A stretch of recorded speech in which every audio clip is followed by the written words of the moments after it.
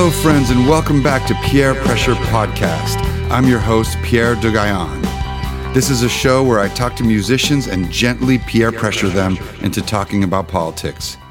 I'm so happy to be back to Peer Pressure after a brief hiatus. In all honesty, I was tired of talking and thinking about politics.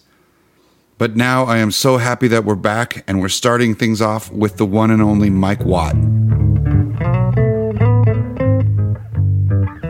I started this show in 2018 out of an intense need to speak out in the face of what I saw as the deterioration of democracy and of common sense that was happening all around me. As a musician who's been performing, recording, and touring for decades, I've met some really interesting people through the years, and it's been great to talk to them about what the role of politics plays in their creative output. Sometimes it's just under the surface or not political at all, seemingly, but I think that musical expression always carries the philosophy of the musician, even in ways that are not overt. Sometimes it just takes the form of the way musicians conduct business, the way they interact with other people, and the way they live their lives. For my part, I've often attempted to explicitly speak truth to power with my lyrics, and I've always been inspired by those who set an example with their lyrics, with their actions, or with the way they choose to be a musician. When I moved to the United States from France, I was a 7-year-old little French boy. I thought I was moving to the land of cowboys and Indians because that's what I had seen on TV. I decided I wanted to be a cowboy, so I dressed like one on the plane so I'd be accepted when I arrived. Many, many years later, after being exposed to the music and philosophy of bands like the Minutemen, I realized that actually I was on the side of the Indians, as we used to call them back then. The ones who fight against the abuses of the empire are the basis for all resistance movements, including the one originally called punk rock. My guest on today's show, legendary bassist Mike Watt, has embodied this spirit through his words and music and actions for the last 4 decades.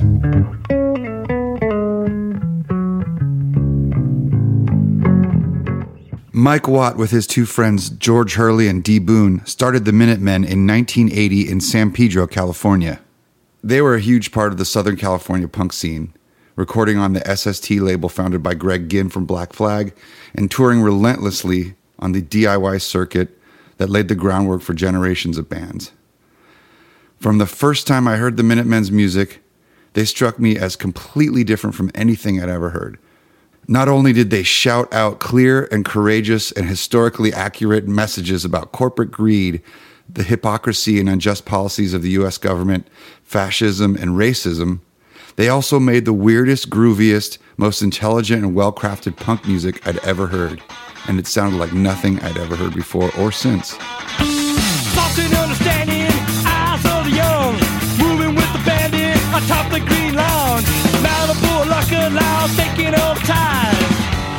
Forced out in time, these expressions provides the benches, lost in the way, absolute the course which instinct betrays.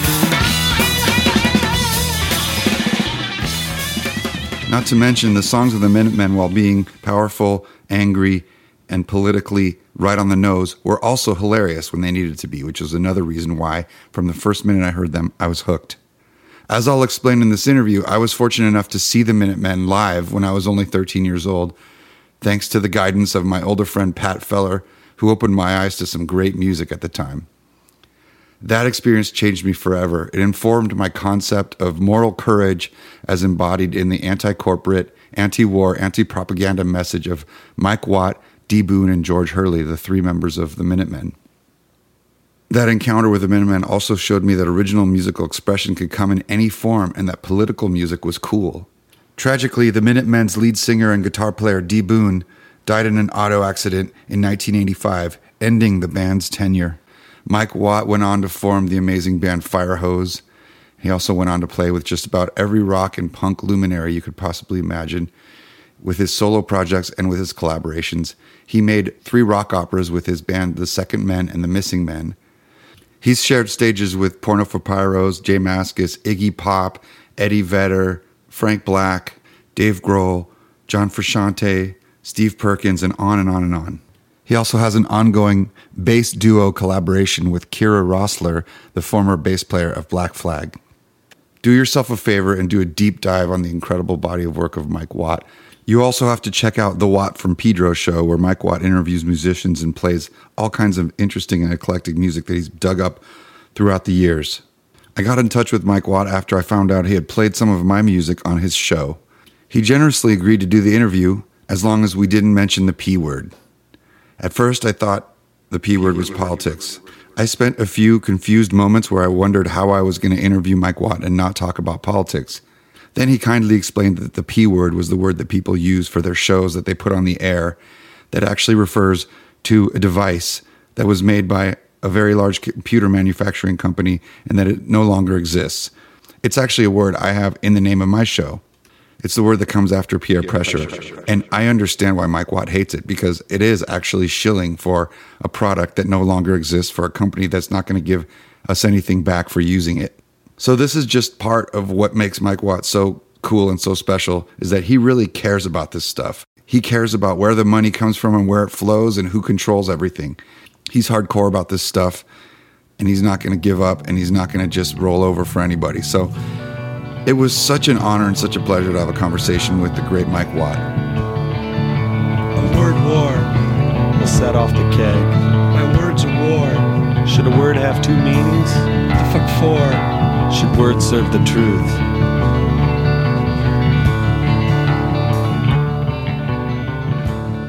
See, it rained here last night. Okay. And AT&T are motherfuckers. They don't maintain their phone lines. So there might be some dropouts. If there is, I'll just try to reconnect. Just be patient. Okay, This no happens problem. when it rains. These assholes. And I, 50 years of Cold War, I can't go to another company because of free enterprise. And that kind of shit. Yeah. Well, where I live in the mountains in upstate New York, and any weather at all completely knocks us out. So Yeah, because they don't weatherproof their fucking line, because most of the people use leashes now. They don't use landlines, so they don't fucking, Anyway, let's get on to the show here. all right, sounds good. Man, it's so nice to talk to you. I wanted to start by just saying I don't know if you remember, in 94, I was a college student, or 93, and my friend Nathan 93 Wilson, is the last year of Fire Hose.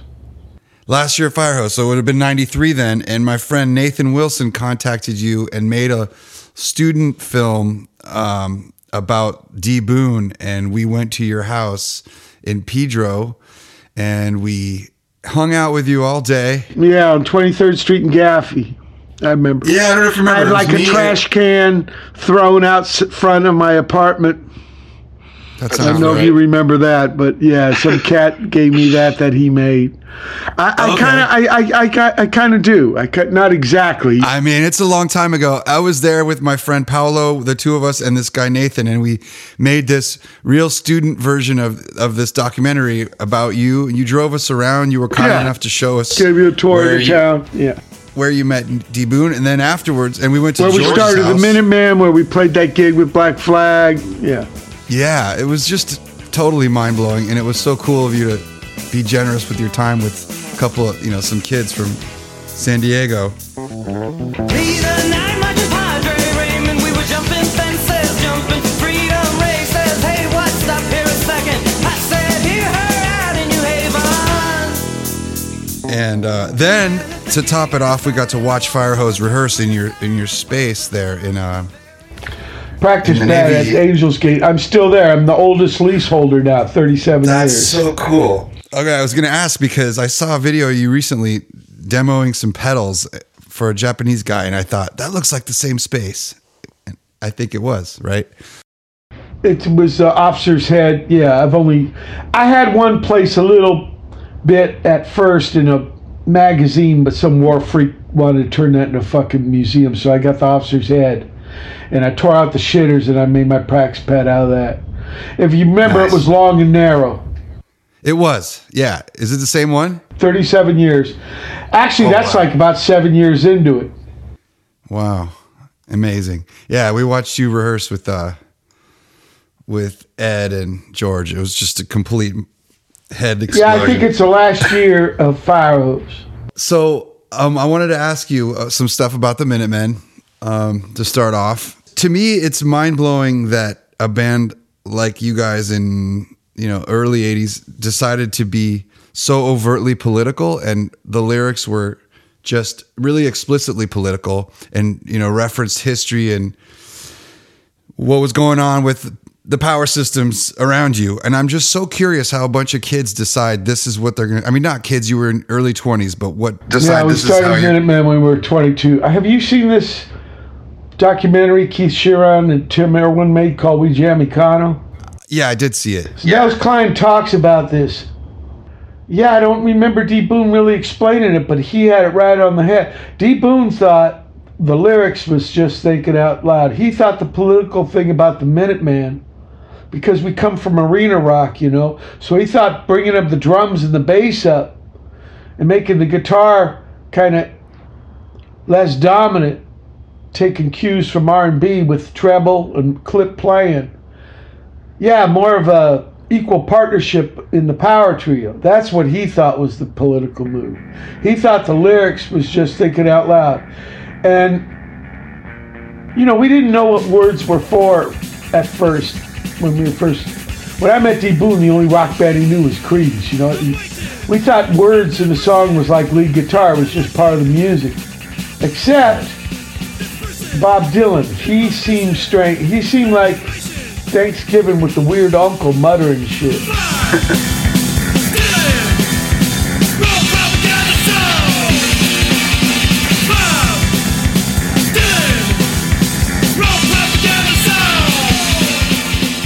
And so then we see I was telling you, arena rock, right? The first gig we saw was T-Rex, 1973. We were 14 years old, Long Beach Auditorium. We didn't know about club music till the Movement. So when we get exposed to the Movement and seeing in clubs, besides being close enough to see the bass had big strings, that's why there was only 4. Yeah, I had no idea. You were so fucking far away, But the idea of using music as a way to express yourself. See, I got into music to be with D. Boon, just be with him. I never thought of music having a means to itself, like you had some kind of feelings you wanted to get out. And we figured out that seeing these bands, our first gigs, exposed punk movement from Hollywood, like that was really earnest to these cats. It wasn't just about doing music together. It was about trying to express yourself, and words was part of it. Let the products sell themselves. Fuck advertising, commercial psychology, psychological methods to sell should be destroyed. Because of their own blind involvement in their own conditioned minds. Me and D. Boon were growing up in the 60s, right? I'm born in 1957, him 6 months later. And so we're boys during the free speech and civil rights and anti-war, but we ain't old enough really to make sense of it. So when it comes our turn, it just happens to be at the same time we get exposed to this movement. Also, the way rock and roll had turned into this kind of Nuremberg rally thing, with arena rock, it kind of lost its way in a way. It just was kind of a perfect storm, and so we just thought we were taking up, the tradition that was already kind of laid down and trying to make it for our times. We weren't trying to be hippies or anything, but we were. There was some good things about, especially when they had the humor thing. We were. Are you aware of this movement in the '60s called Discordians? Discordians? No, I'm not. What is that? Yeah, the Discordians. Greg Hill, Kerry Thornley, they came up with this, I guess you'd call it a religion or some kind of set of beliefs, Eris, she's the goddess of chaos going back to Greek days. Yeah. And these cats in a bowling alley in Whittier, where Dick Nixon went to law school, they come up with this idea called Discordianism, and they end up collaborate with people. This is before the internet, right? This is late 50s and early 60s, using mimeograph machines and mailing things. This is where Tommy Pynchon gets the idea for his Crying a Lot 43 and shit, and the conspiracy and the postage stamp and that shit. Because that's what these cats, and that's one of the main things, is just making fun of all kinds of order, and also conspiracies against order with chaos, whatever the fuck. They come up with a work called the Principia Discordia. In fact, I got a version of it at MikeWatt.com, my Hoot page, because they renounced all copyrights. And we were really influenced by these cats. Does that have by any chance any influence on the name Discord that Ian MacKaye picked up on? Well, Discord, I think where he gets it from is the guitar musical thing mixed in with Washington, D.C. Right. I was just curious if that was something. I'm wondering. I don't know. I never asked him about it. I was on tour in Europe about 7-8 years ago, and I saw, I think it was a Romanian trucking company, and they were called Discordia. Wow. I couldn't believe that. And I don't know if they know about this stuff. Well, but I mean, this goes way back. So what I'm trying to say is, we kind of like John Coltrane trying to jump forward with those young guys at the end of his life, but he's still standing on the shoulders of Lester Young and Coleman Hawkins, Charlie Parker. That's kind of what the Minutemen was. We kind of had fundamental stuff of people going back to the 30s even, you know, those kind of struggles. Even going back to Walt Whitman with the Leaves of Grass, right? He's going to put out 12 poems himself to try to stop the Civil War. I see the Minutemen in that kind of tradition. Let's say I got a number. That number's 50,000. That's 10% of 500,000. Oh, here we are in French Indochina. And like what you're talking about bringing up issues that are important, but then trying to work it in with artistic expression. Yeah. I see it's part of this expression, but then still trying to be part of the now. Going to gigs up in Hollywood, you know, SoCal is like 150 towns, but we don't know any of the other towns, so balkanized and shit. So it was trippy on a lot of levels, Pierre. But what really surprises me, Mike, is that it's not that obvious for kids who are trying to express themselves and who are intelligent like you guys were and who are reading a lot and know a lot about history. It's not an obvious move to put tons of really clear political statements into your music and say, here's what's going on, here's what we don't agree with. Not everybody else did that, even in the movement. I think you guys were pretty specific with that. And that really... Well, the pop group did it. They had a big influence on us. Pop group were very overt. Yeah. You know, like I said, D. Boon called it Thinking Out Loud, and I think that's the greatest thing. I mean, that was on our mind. 1980, when Minutemen started, later that year is when Ron Reagan is elected. Yeah. So, you know, this one, Jimmy Carter lost him. Actually, and then later on, Walter Mondale lost to him for the second one. And this is when I become independent. It was just, you know, kind of frustrating thing. D. Boon was very upset with the situation. So was I in Latin America. And this kind of weird kind of imperialist kind of crap. And then Georgie too. And you could, although Georgie wrote a lot of his words while he was at work, you could still see the anxiety of our situation, and we were just trying to, you know, part of the Minutemen words was part of the music, especially with me with my songwriting. I'd have to start with even a song title because I was worried about track counts and making all the songs sound the same. So I used the words to try to give variety to them things. So these ideas that my bandmates had and myself, that's what I would try to capture as the essence to give these songs their own lives, so it didn't seem like some boilerplate assembly line Xerox cookie cutter shit, you know. But I find it fascinating that you guys were clearly feeling that political anxiety at the time, which is real. Like, you found that it affected you. We never wrote songs as teenagers. Before the movement, we didn't know anybody in Pedro who wrote songs. Yeah. The guy who was the best on guitar played Black Dog the best. music was never made aware to us as a means to express things. Yeah. Then when we saw these cats up in Hollywood doing it, we got infected by it. Yeah. Okay, then also there was a record store on the way to college in Long Beach. It was called Zeta London's. So that was another way we were exposed to the movement, because we never got to see hardly any of those bands.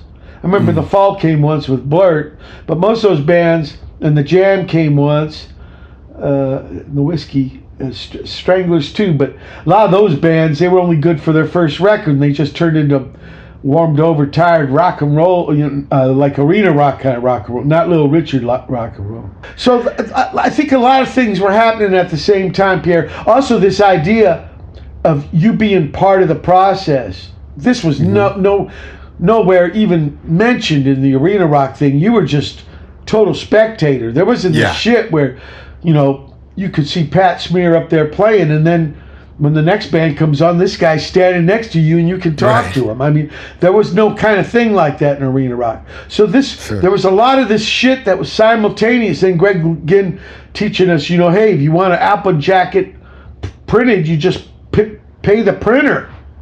You don't have to win the Sucker Boy Lotto and be part of the fucking Pantheon of Mount Olympus to deliver the good time. This whole thing. Well, we learned out, even though he's 15 miles away, we don't know fucking Hermosa Beach. I mean, that could be another universe as far as we're concerned. But when we met him, we found out when he's a teenager, he did ham radio. So he was used to connecting with people in different towns. Yeah, I think only the Dills had a van. None of them Hollywood punk bands thought about touring. That was big time Greg Ginn idea.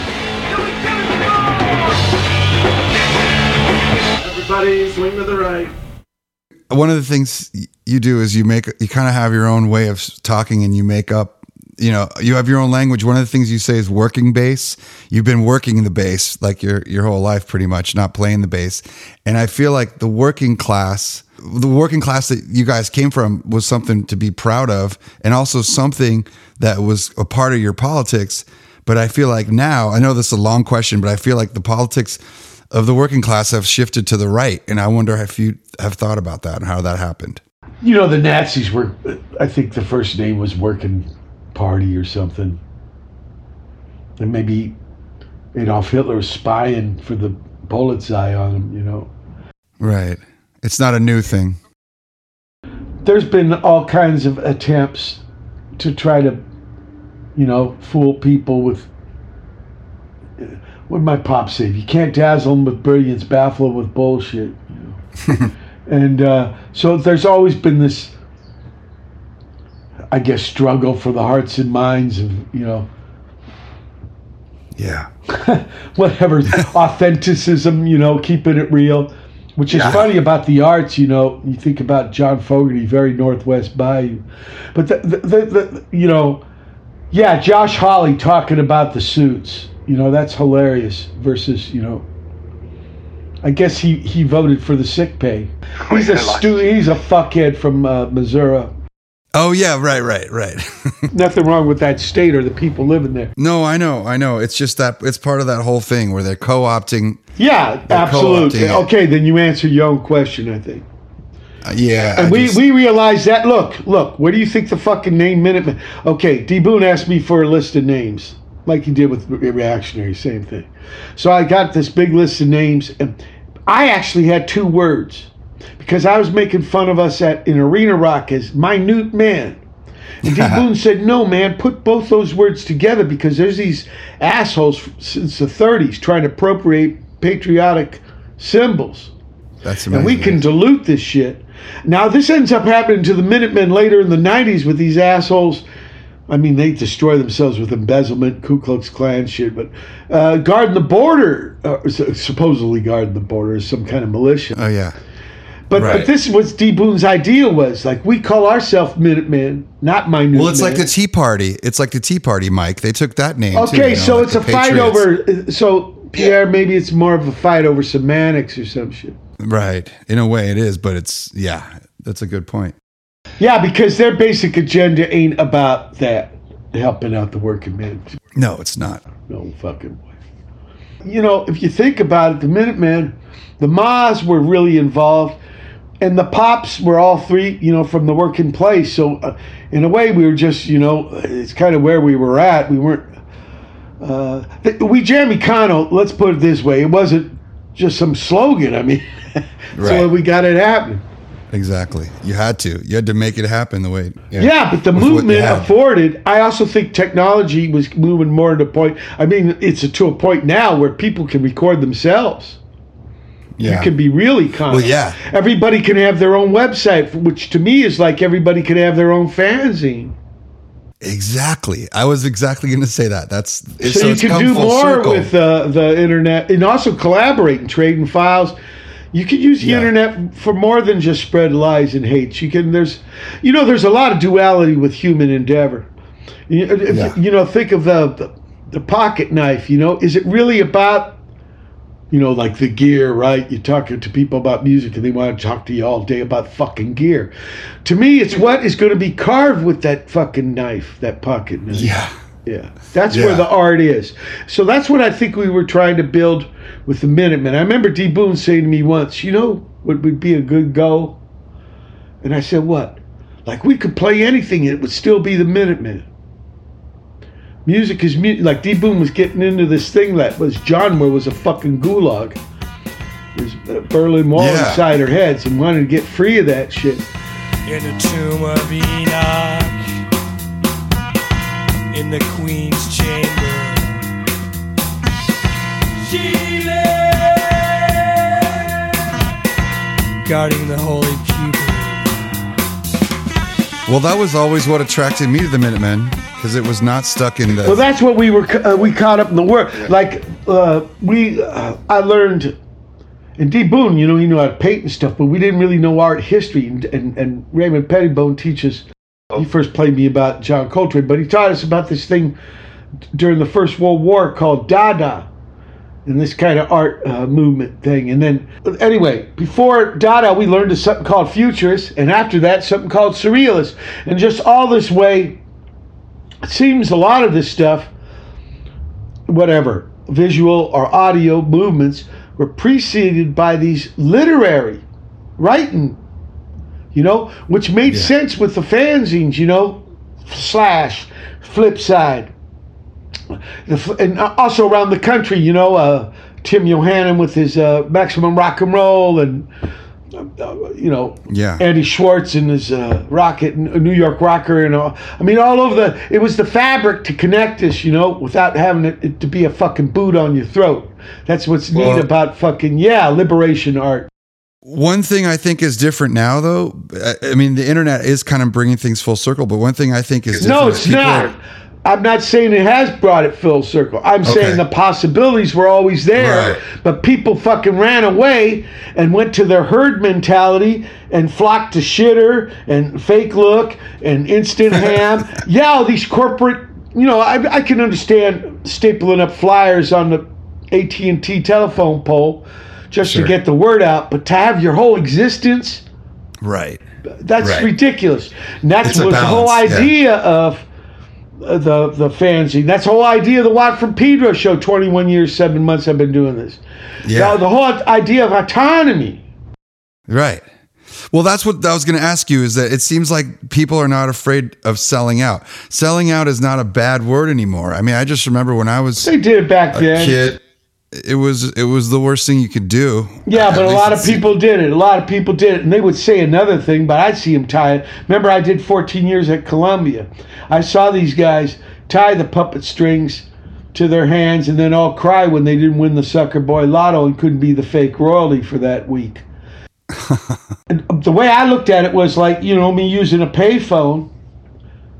AT&T, not too indie of a phone company, but just as long as they didn't jump on the line, I wasn't going to hang up. Same with the freeway. Notice the freeway is a military structure. Okay. Then we can use it for touring. Yeah. I mean, the duality can work other ways than I just, see what you mean. our weaker forms of our human nature. It could also be an end around, Yeah. what's it, Bible, sword, plowshare kind of thing? Yeah. Yeah. But I feel like that spirit is not as strong these days. It might not be. It might not be. All I can do is give you because it seemed like you wanted some insights to what the Minutemen were about. Oh yeah, totally. But I also that's what I'm trying to bring. I can't really make an excuse for what's happening today. But I've got to tell you, there was a lot of bullshit, especially in the 70s, a lot of narcissism. Kids of today should defend themselves against the 70s. It's not reality, just someone else's sentimentality. Look what it did to what? Speaking as a child of the 70s. I'll tell you, Pierre, a kid today will listen to a 50-year-old band, Black Sabbath, no problem. We wouldn't listen to a band that was 5 years old. I remember that Woodstock movie, and Shout Out Now comes on, and like, fuck this, my dad's music, you know. They're yelling at a movie screen, right? Yeah. You don't want to get trapped in phony sentimentalism, because those days were bad too. And maybe even worse in some ways, because, you didn't have the means. It was really hard to get ideas around and network and stuff like that. It was much tougher in those days. I think there's a lot of great stuff happening now, and people are really making it happen. And that actually brings me to your show. You are a total explorer of music, and you find so much cool stuff that is out there. How do you find stuff? How do you keep it fresh for yourself and find stuff all the time? People ask me about the old days, and I say it was about people. Chuck Dukowski's phone book, right? I'm still touring on that same circuit, Yeah. I mean, we don't do 100 gig tours like Black Flag, but we learned a lot from them cats. And actually, they were taken from vaudeville, working the towns, right? I mean, when people, there was no centralized way of doing media, so you actually had to go to their town when they had time off from the factory or the farm so they could come. Yeah. And, Franz Kafka watching Yiddish theater. I mean, it's all about people. And so that's what happens here with Watt Pedro Show. Some cats are on the show. They got buddies. They tell me, just like in the old days, how you got gigs. Just how you put on gigs, how you put together bands. What fucking band started at an arena rock show? And how many bands started at a club gig? It's about people rapping with each other. And so that's how I've done it. Yeah. You keep your curiosity going strong. It's really inspiring. I think. Well, man, the cats I met especially in the beginning days of the movement were incredible. I only knew Pedro when I came from Virginia to Pedro when my pop was in the machinist mate in the Navy. So Vietnam is closer to here. So we got orders, and I'd come. All I knew was people here in the harbor. And then I go up to Hollywood and start seeing these gigs, and I'm meeting these trippy cats. But man, they knew a lot you could tell socially a little backward, couldn't fit in so well. But man, were they deep into music.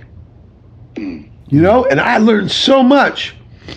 Yeah, when Raymond played me Ascension, I thought it was the Germs. We had just saw the Germs. I thought it was what I knew this guy was a little older. I didn't know he's dead. I knew nothing about bebop. I mean, these guys, they learned me so much, a lot of these cats in that scene. And no one was afraid.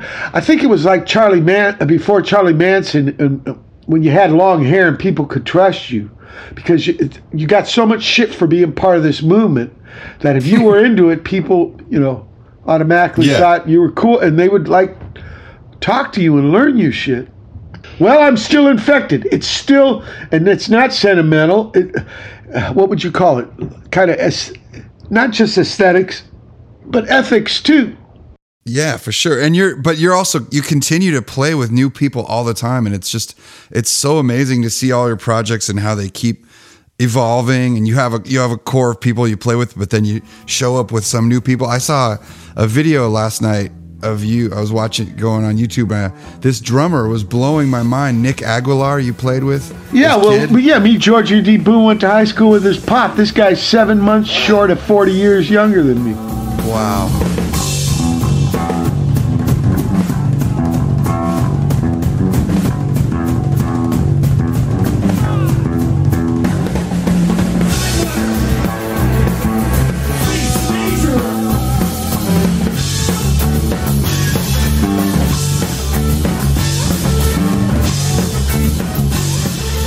And Raul was just having his daughter, Paloma. so he couldn't tour. And I called him the big man. He's 22 years old when he toured with me, same age as when the Minutemen started. Wow, he is mind-blowing. That's why I say there's some progress. It's not all bad new days. 'Cause Absolutely, that would I have never agree, happened when 100%. I was a teenager. People would have thought there was some perversion going on, or just rock and roll was not supposed to be old dudes, right? There was this ageism kind of thing. Yeah, it's so great to see you guys play together. Well, that brings up a point, which is you've played with so many incredible drummers in your career. George Hurley. Well, George Hurley is my favorite personally, but you played with Dave Grohl, Jim Keltner. Dave Grohl, incredible drummer. Stephen Perkins. I mean, so many. Steve but Perkins, I'm just great, amazing. incredible drummer. I love that Banyan project. That was Banyan, so cool. Banyan, that's his band. Banyan, yeah. Me, him, and Nels Klein was the core, and that was an incredible project. Super cool. We got to make 3 albums together.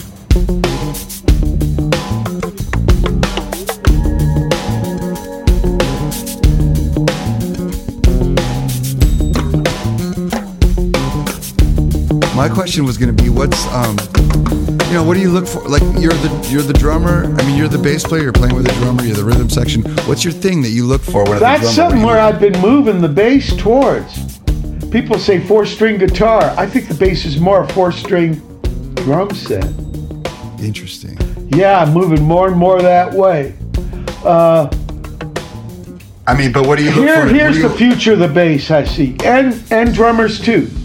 Big mistake Minutemen made was having George Hurley in the back. The last 20 years, I've had all my drummers downstage, right at the lip. That's cool. I see both instruments being more and more as a composition tool. Why do they have to come in last? Why can't they be first? And then the melodic instruments are free to find their own harmonic way, but then I think there's more of an honest collaboration. Yeah, it's true, but I mean, the bass is a harmonic and rhythmic instrument, so yeah, you're we're in between. We're still mysterious. We're still finding out about ourselves. I was invited a couple months ago on the Dodger radio station here, because one of the guys from Pedro, and they're not going to ask me the most sophisticated musical stuff, but one of the cats, a guy named Money, says, "What? For us, explain what are you trying to do with the bass?" I said, the closest note to me, Money, on the stage is the kick drum. He said, yeah. I said, well, I'm trying to get the bass to do a dance with that kick drum. That's fantastic. That's so cool. And whatever it takes, right? Probably a lot of notes is not going to do it, right? You got to find the right notes. You got to find the right rhythm. You got to find the right space. They got to do this thing I call playing the holes. Like you're almost setting it up for the cats, but still not realizing it because it's improvised. It's in the making. Like Jack Wright told me, you got to jump from the pole. Jump away from the safety pole. Yeah. That's great. Well, that kind of, that brings up improvising, which there's so much improvising in punk rock that people don't really realize, especially in a lot of the stuff you've been involved in. It's like, it's not just verse, chorus, verse, here's the next part. Throbbing Gristle, DNA, I mean, it goes way back. Do you have a trick for if improvisation is not really going anywhere, you want to spark it up? Lay out. What do you lay out? Lay out. I think I just finished almost done with the 6th John Coltrane biography. This one's Eric Nielsen.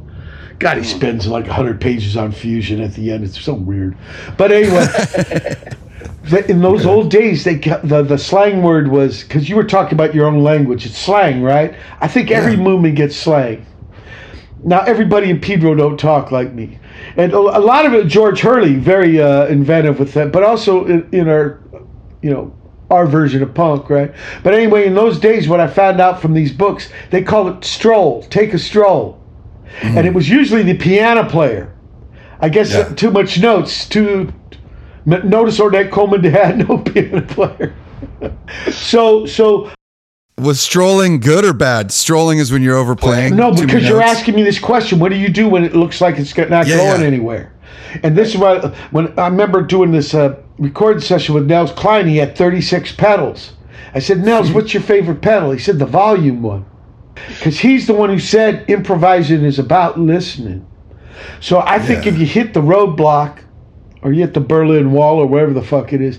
Yeah, lay out and let the dust settle, and maybe you can get the second win, the next rally going, right? Let's get a rally, Pally. Yeah. No, that's brilliant. It's a weird kind of, I ask my guests a lot about this who improvise on the show. The big question to me is, who goes first? Right. Who goes first? Because then you're setting the tone. Yeah, maybe you're displaying some persona. Are you like the fucking shot caller deep down? Are you the fucking make it be so, nurturer? Mm-hmm. It's true. That's what's so much fun about it. Well, okay.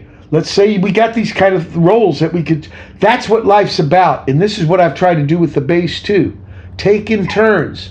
Usually if my name is in the proj name, I'm given the direction. Me and my missing man, me and my second man, right? For the second opera, from the third opera. I'm asking Raoul and Tom to do this. I'm asking Pizzo and Jared to do this. Stooges, I'm taking the direction, right? Usually in those situations, Jay Mascis, Porno for Pyros, Tab Falco, Flipper. Yeah, I'm taking the place of the dead guy and I'm learning those parts.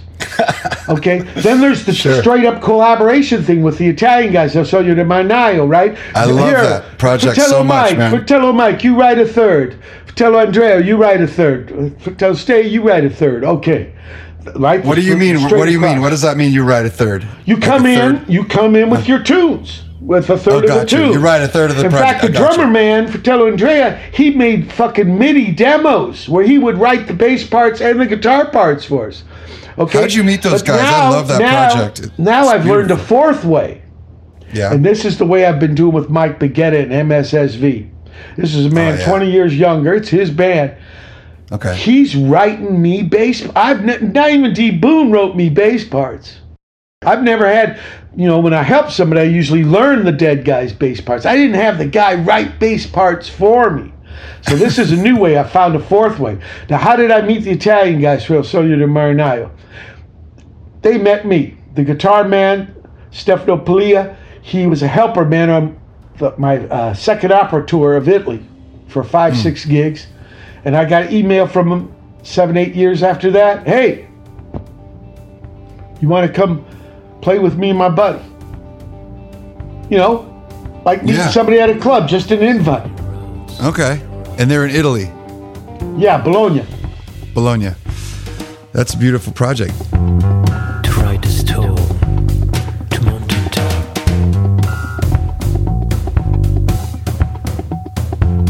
Some heavy clouds above your head.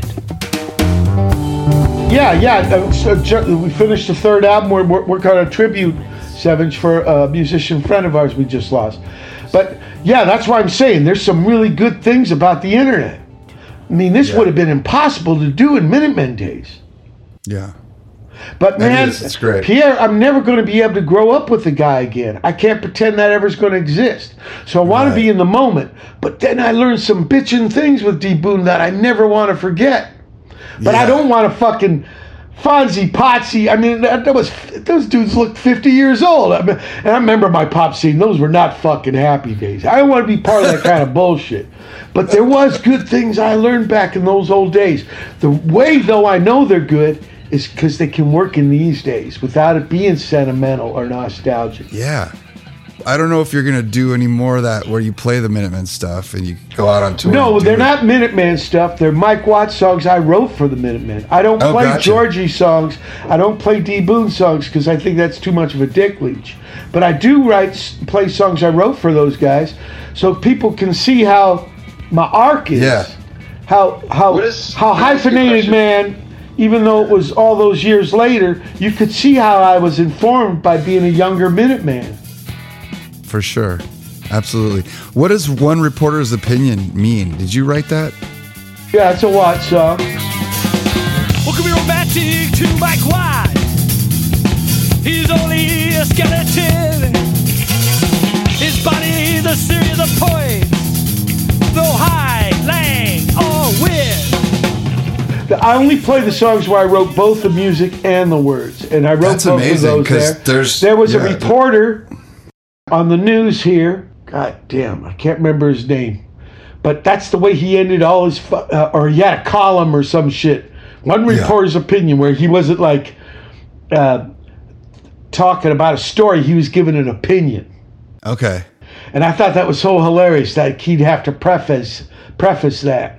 So I Yeah. thought, like I said, the way I write songs is, especially Double Nickels, that was hard because we had an album done, and then the Huskers came to do Zen Arcade, so we had to write a buttload of songs. So I was just putting them out there. So yeah, I thought, well, why not I have an opinion about myself?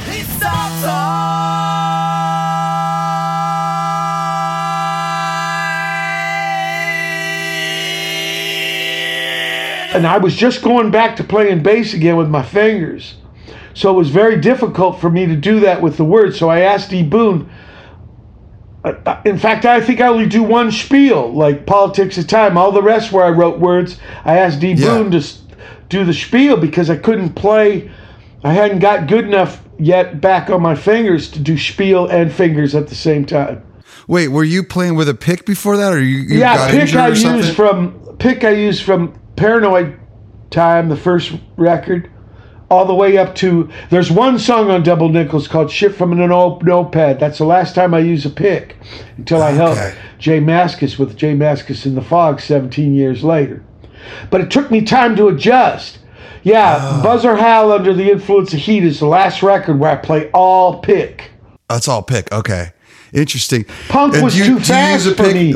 Punk was too fast, so I couldn't use fingers yet. Yeah. Yeah, that's. If I had my way, Pierre, I'd want to do both because it's just more vocab. I hear you. So do you use? But you mostly. I see you mostly using your fingers. Yeah, but I all the wish I time. could still do pick. Well, what's stopping you? Because if you don't use it, it's hard to do. You lose it. Pick, you got to hold the pick. The thing with fingers is you can actually physically lay your fingers on the string. You can't do that with the pick. The pick, you got to train yourself how far away to be your hand. Yeah. And that comes from doing. You can't just intellectually put it in your mind. You got to practice that way. Or you get all cut up in the palm and shitty playing. Yeah, you got to practice. That's interesting. I would never have thought. So that brings me to slapping, which, you know, when you guys. I did that in Fire Hose. Well, you also did it in Minutemen in a way, unless you were Not just so plucking. much. I did it more Okay. like Larry Graham kind of slapping, but a lot of it was still more picking. I really get okay. into the slap thing, I think, with Fire Hose, like a song called Hear Me.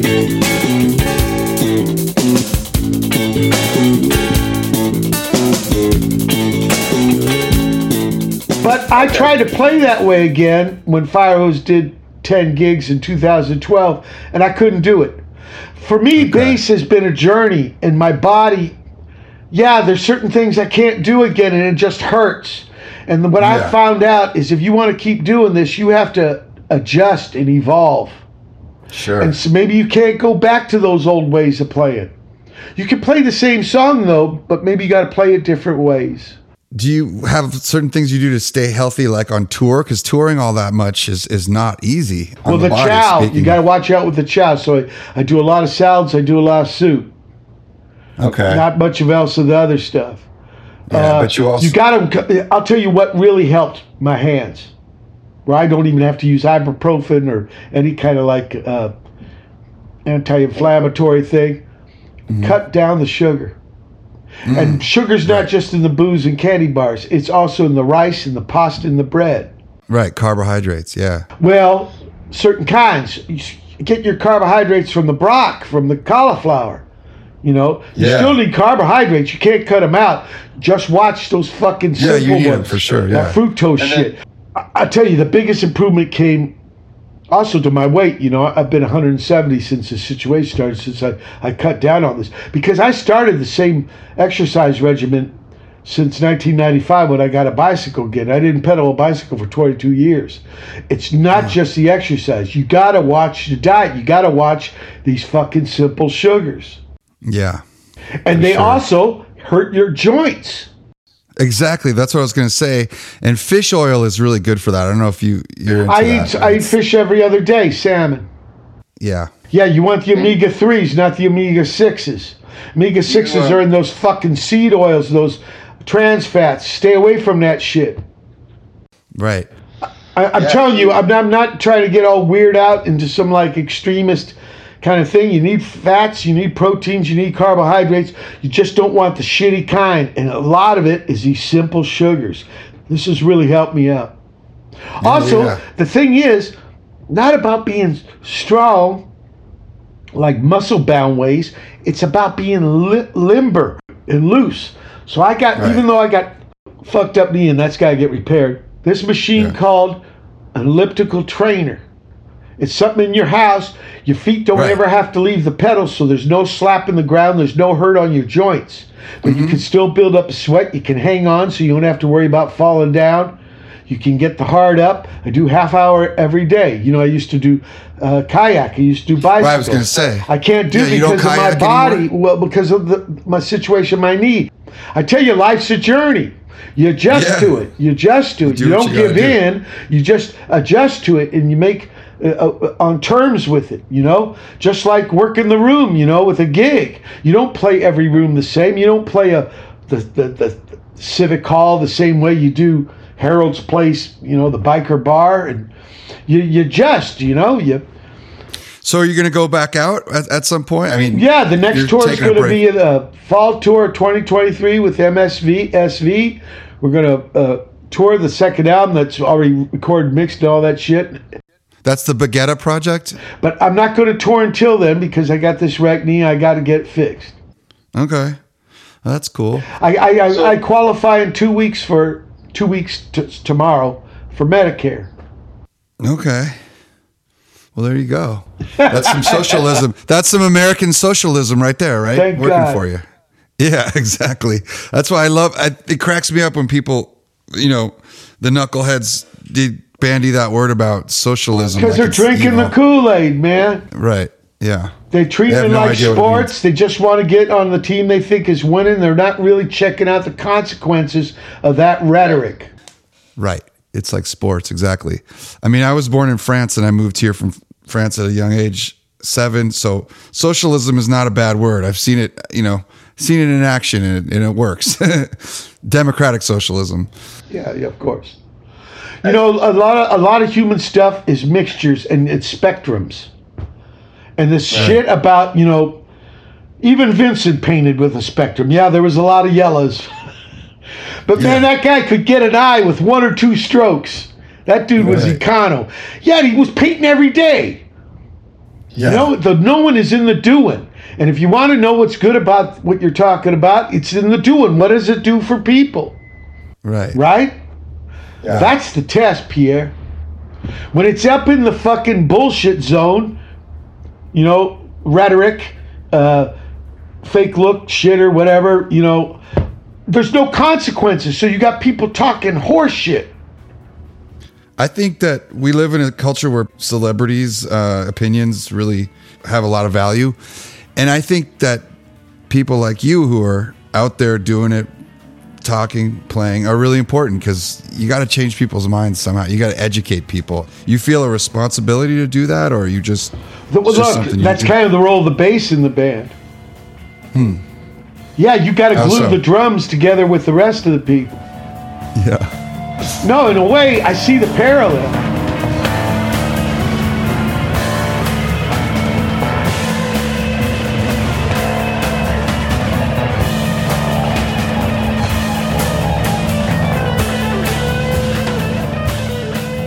I'll never stop thanking D. Boone's mom for putting me on bass. I didn't even know what the fuck that the first day I meet her, right? The second day I meet D. Boone. So you're going to have a band and you're going to play bass. I didn't even fucking know what it is.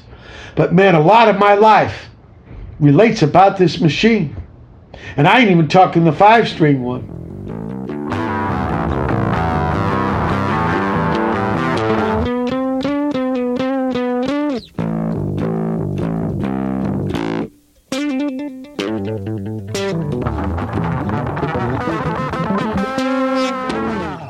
Oh, by the way, do you ever use like 6-string basses or?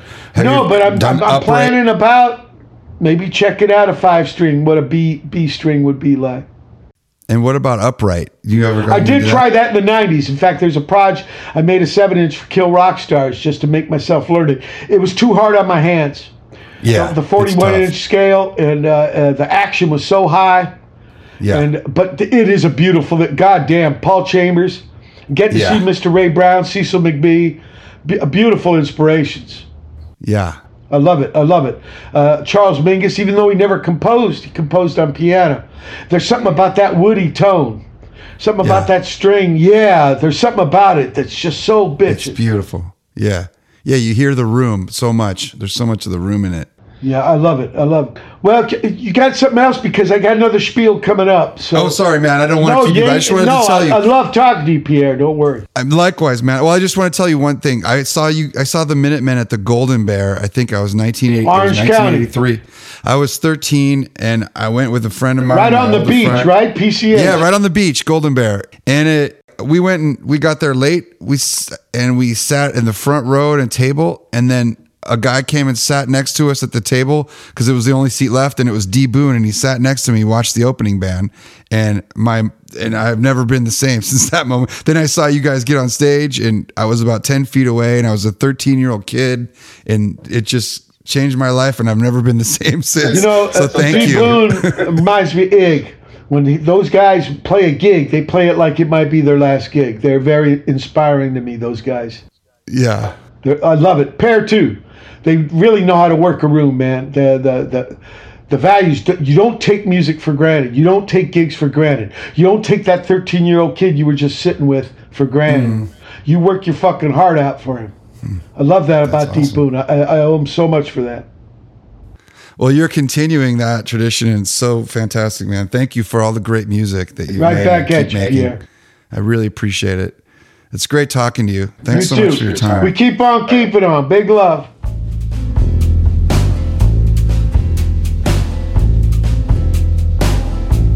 Thank you for listening to my spiel with the wise, talented, and generous Mike Watt. If you enjoyed this, please listen to my interviews with other great musicians on previous episodes of Pierre Pressure on Apple Podcasts, Spotify, Overcast, Stitcher, or any other telephone pole that serves you up your podcasts. And please rate and subscribe. It really helps me out. Check out all of Mike Watt's news and music on hootpage.com, HOOTPAGE.com. And listen to The Watt from Pedro Show, which you can find at twfps.com. Please visit my website, pierredegayan.com. You can also find me on Fake Look and Instant Ham to see my upcoming concerts and interviews. I've never been on Shitter and don't plan on it. If you're hearing this in January of 2023, Happy New Year.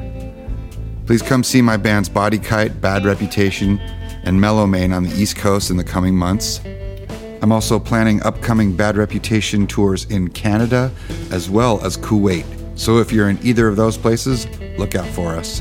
Thanks again for listening. Vive la résistance. Peace.